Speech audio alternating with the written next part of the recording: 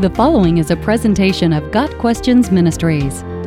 What does the Bible say about confrontation?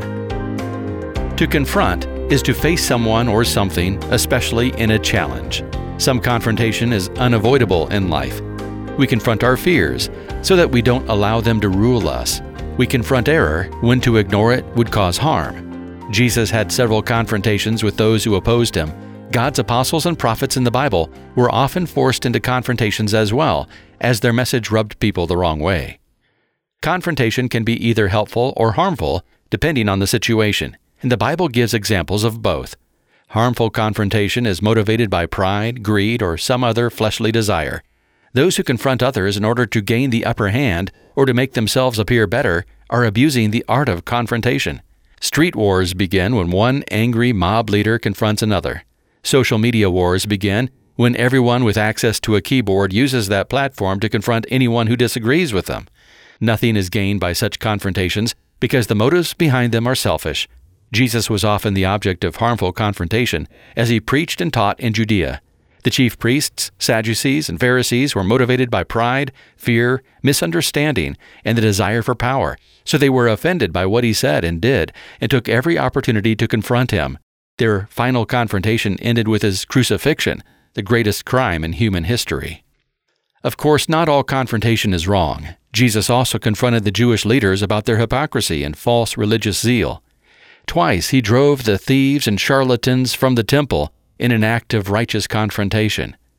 Paul confronted Peter when he learned that Peter was behaving hypocritically toward Gentile believers. This was a helpful confrontation, because it was motivated by love and a passion for the health of the church. In the Old Testament, God sent Nathan the prophet to confront David about his sin with Bathsheba.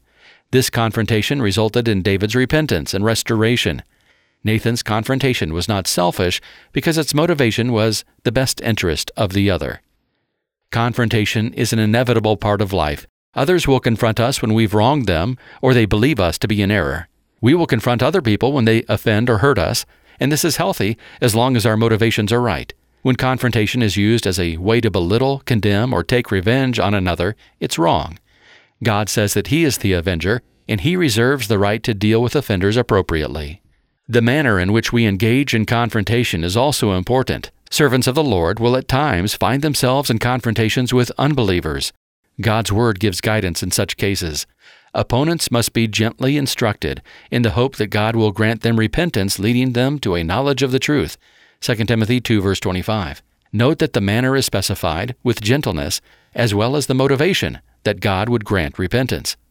Avoiding confrontation may seem like a good thing, but there are times when it is necessary and dodging it is wrong. If Jesus had refused to publicly confront the Jewish leaders, they would have continued their deception and burdensome practices. If Paul had not confronted Peter, Christianity may have veered off course in the first century and dissolved into legalism or a form of Judaism. If Nathan had refused to confront David when the Lord sent him, David may have never been restored to fellowship with God, and the nation of Israel would have suffered. We would also be missing some of the great Psalms, such as Psalm 51, David's cry for repentance. People-pleasers have a particularly hard time confronting sin in others because they dread the fallout. Refusing to engage in confrontation may give them temporary peace, but it could be at the expense of the other person's well-being. If someone is driving toward a drop-off, we don't think twice about warning him. We may even have to confront his opinion that the road is just fine.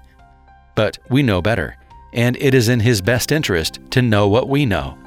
As Christians, we know something the world needs to know.